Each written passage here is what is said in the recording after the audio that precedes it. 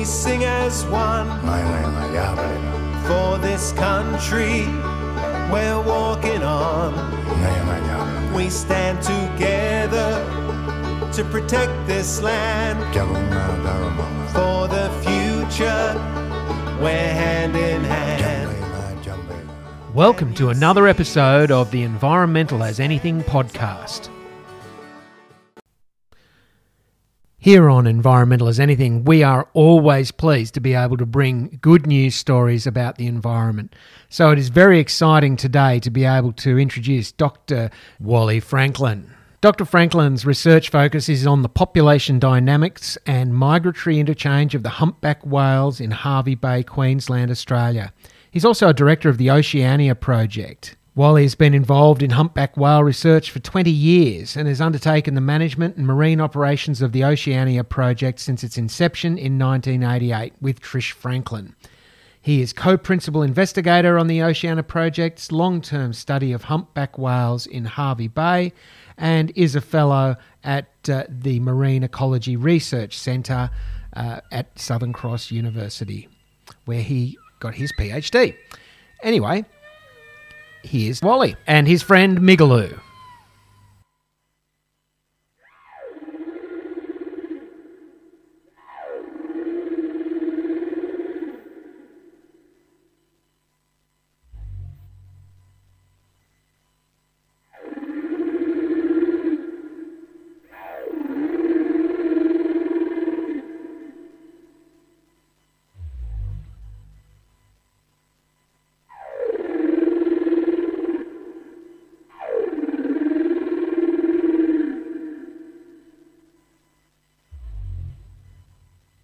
Wally Franklin, thank you for joining Environmental as Anything today. Yeah, good morning, Sean. A beautiful midwinter's day, and I understand that it's a bumper season for whales going on this year. Well, the migration's in full flight at the moment. We're just at the peak of the northward migration is generally the end of June, early July. So the whales are well and truly on their way north to their breeding area up in the shallow, warm waters of the Great Barrier Reef Lagoon. They must be looking forward to getting to warmer climes, like us all, I suppose. They would be. And so I've my impression, not that I'm the expert, but my impression is that there's a bit of a bumper season for whales this year. Is that right? Well, look, if the population has continued to grow at the rates that have been measured in recent years, the estimate is that the population could be approaching 40,000 individual whales. Wow. To put that in context, the last formal estimate of the population was from a shore count undertaken off Stradbroke Island, and that was back in 2015, when, based on those observations, they estimated the population at 25,000. But over the last couple of decades, it's been shown that the relative growth of the group is around about 10%, which is biologically quite high. Now, if that rate of growth has continued since 2015, that extrapolates to our estimate of 40,000. But this means that this group of whales is approaching an interesting point in that at some time the population will level out and reach what we technically call carrying capacity, right, where the number of whales born and the number of whales that die in any given year are equal and the population stabilises. And that's quite an interesting opportunity for us marine scientists to observe that process. Yeah, and you expect that to happen sometime soon, for you to be able to observe that situation? Well, it's very difficult to be sure. It will slowly, we'll get an insight into that from ongoing observations, but we are moving into that period. We estimate, we know from past work that's been done, that the population prior to that last savage period of commercial whaling The population probably in the Pacific was around 60-odd thousand whales, of which about 40,000 were likely our Eastern Australian group. So they are getting back to where they used to be, which is a good news environmental story. Well, it's great to have a good news environmental story, isn't it? There are far too few of those around, and this is unequivocally one of them, isn't it? It is indeed. Yeah. And it's not just the recovery of the beautiful creatures that we all, are so fascinated with, but that the recovery of the humpback and other whale populations is playing a little-known role in balancing the ocean's ecosystem and the planet's oxygen levels. What's that? How does that work? Well, that's a very interesting phenomena. The thing is that whales are air-breathing mammals like ourselves, and they're the principal food of our Eastern Australian whales are krill in Antarctica, and the whales feast on that krill during the summer months in Antarctica. Yep. And as part of that process, they're actually putting nutrients back into the ocean, and those nutrients are stimulating the growth of phytoplankton, the grasses of the sea. Now, the grasses of the sea, phytoplankton, actually produce somewhere between 50 and 80% of the planet's oxygen. In other words, they produce more oxygen than all the forests on the land. So that's quite a phenomenon.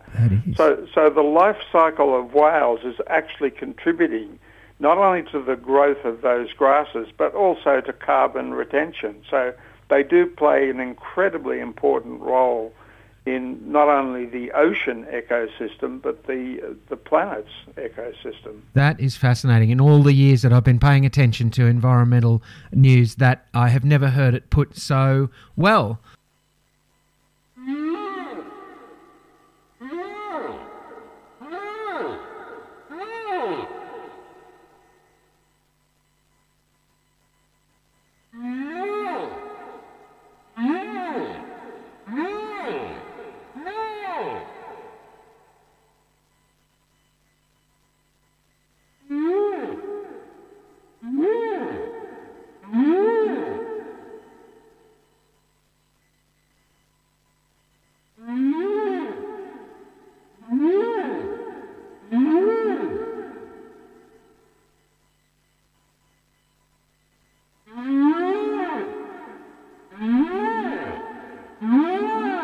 They're fascinating creatures, the whales, and I saw another thing that you were another article that you were quoted in and talking about how they sleep, how they sleep by switching off half their brain, and this has been a bit of a mystery throughout our relationship with whales, hasn't it?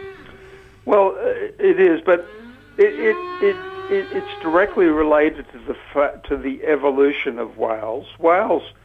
The belief is that the whales are evolved from a land mammal that went back into the ocean about between 50 and 60 million years ago. And interestingly, the impetus for that return to the ocean was in fact a very warm period on Earth called the Paleo-Eocene thermal maximum. It was a sustained period of extremely high temperatures, which had a big impact on life on the Earth. And one of those immediate consequences was this creature heading back into the oceans. Right, find somewhere cooler. Yeah, to be cool. and the view is that all modern whales and dolphins evolved from that particular creature. Now, what's interesting about the whales and dolphins is that all of the existing 80-odd species of whales and dolphins were evolved to their present modern form between 12 and 23 million years ago, and that includes the humpback whale. So whales and dolphins are, in those terms, ancient creatures. Much more ancient than humans. Much more ancient than humans. And we also know from a lot of recent studies by a couple of young scientists, particularly a guy called Luke Rendell and another guy called Hal Whitehead from Nova Scotia. They've done a lot of work on culture in whales and dolphins. So culture, so as in their communications that they pass along to from generation to generation, that sort of thing. Communications and knowledge that they pass along from generation to generation. So it's not unreasonable then to say that whales and dolphins are a great and ancient culture. Wow. That's a fascinating perspective. I mean, people speak about the intelligence of whales, and there's always been a slightly cosmic, approach to the whale as being this mystical being of huge intelligence. But you're saying that it's not just intelligence; it's actually a culture that's passed through. It is, and that's clearly reflected in what we know about the migration certainly of the eastern Australian humpback whales and of humpback whales generally around the planet. It's quite an interesting phenomena, the whole migratory process, and it also provides us, tentative insights into aspects of that culture of the humpback whales. It's interesting, like just slightly tangentially to that, I was reading something about the culture of small birds, I think wrens or sparrows in North America, passing their songs along and changing the songs as they go. Whales, I mean, a lot of that research was predicated on the research which had already been done about whale songs being passed around. So yeah, that's well established now that whales, particularly the humpback whales, do pass their songs along. We actually had a direct experience of that. We were in Hervey Bay a few years back, and a friend of ours had been over in Tonga because there are humpback whales that migrate up past New Zealand into Tongan waters, and he'd recorded a Tongan song, and he played us that Tongan song on our research vessel. And as he was playing it, because we listened to the song every year up in Hervey Bay, there was something familiar about that song, and I said that to the young fellow that had brought that sample of song to us. Anyway, subsequently, we sent samples of our songs to a group of researchers who were looking at the relative song patterns of Eastern Australia and Tonga, and it turned out that the Eastern Australian song does in part turn up in the Tongan song, but about a year later. Wow. So the song is passed along. And overall, there's a young woman who's been doing a lot of study of humpback song, and she's shown that the humpbacks pass their song from a west to an easterly direction across the Pacific. It's quite phenomenal. That's amazing. Yeah.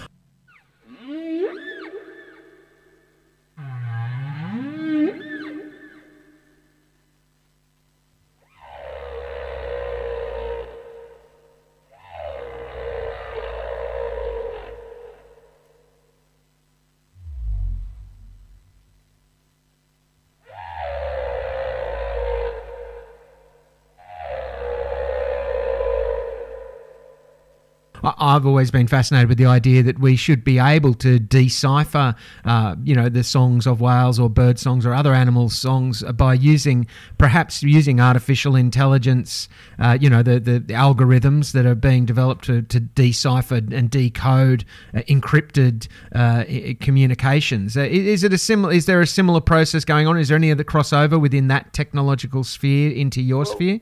There are people, my understanding is there are young scientists who've been using modern computer technology and artificial intelligence to study humpback whale sounds and songs to see if they can establish whether there's a language element.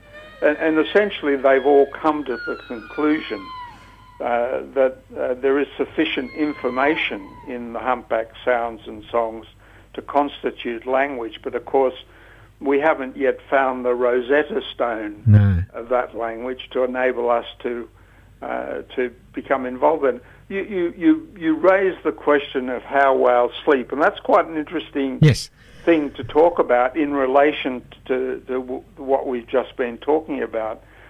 And it's one of the key differences between we earthbound human mammals and the aquatic mammals of which humpbacks are a part.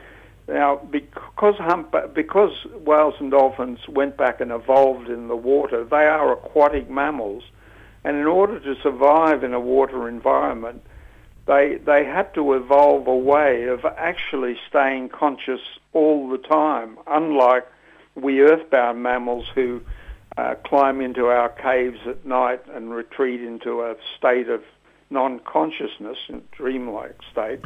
So they have to remain conscious at all times. So all whales and dolphins are conscious breathers. Now, how they achieve that is that the neocortex of the whales and dolphins is hardwired both to the left and right side of the cortex.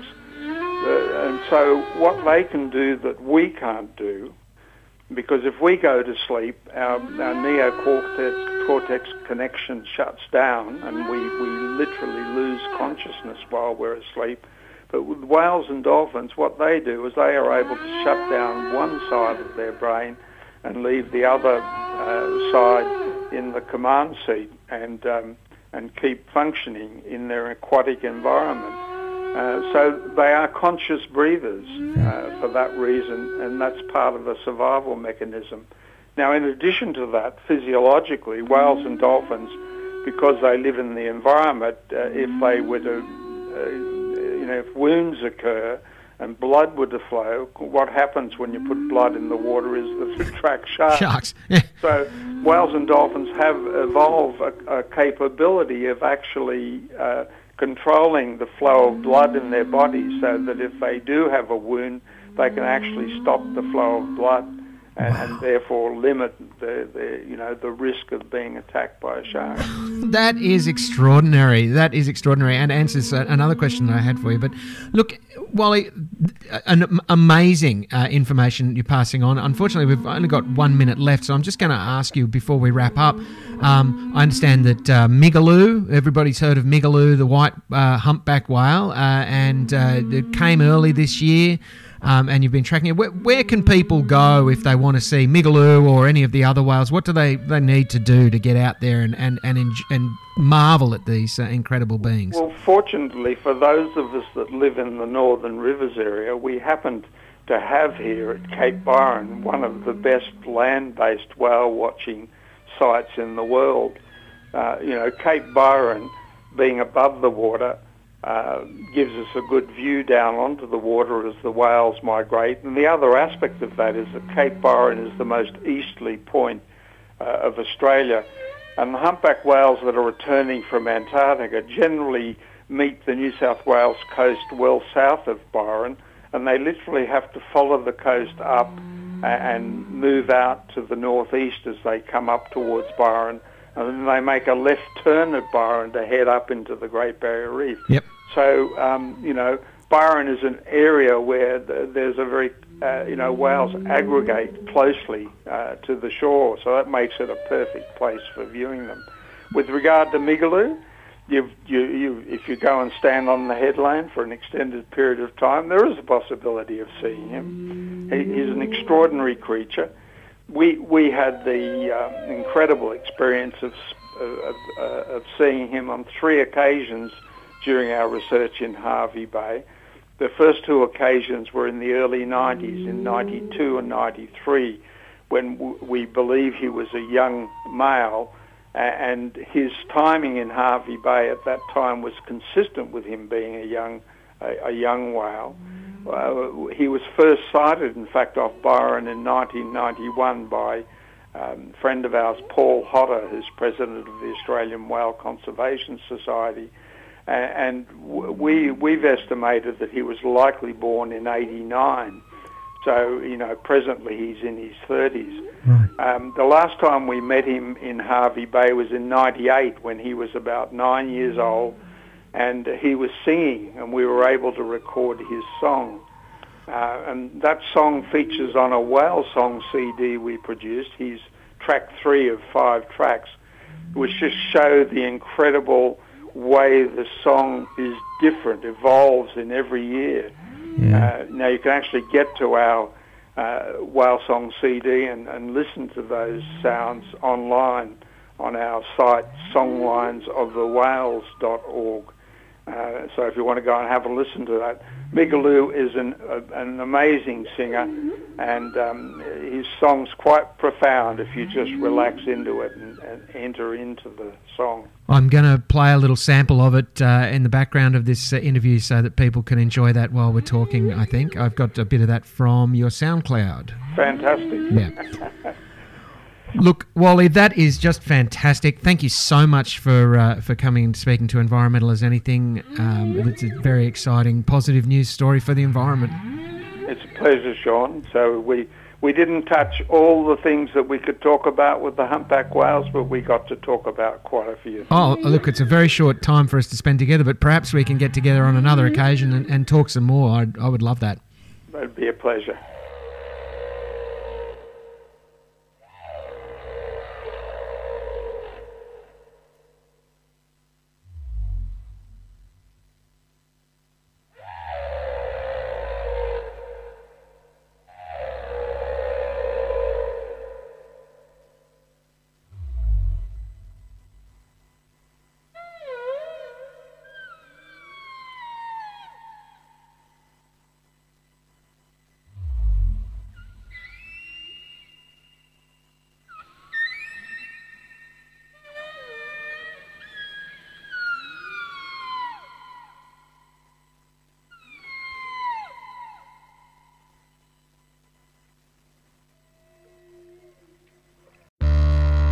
Are you looking for the courage to face the hard facts about our environmental crises? Do you want honest reporting on the global solutions that are at our fingertips? Would you like to know what simple, effective local actions you can take to make a positive difference to the state of the world today? Tune in to Environmental as Anything on 92.9 River FM every Saturday from 2 till 5 for all the news, interviews and analysis you need to make the future you want. For the future, we're hand in hand.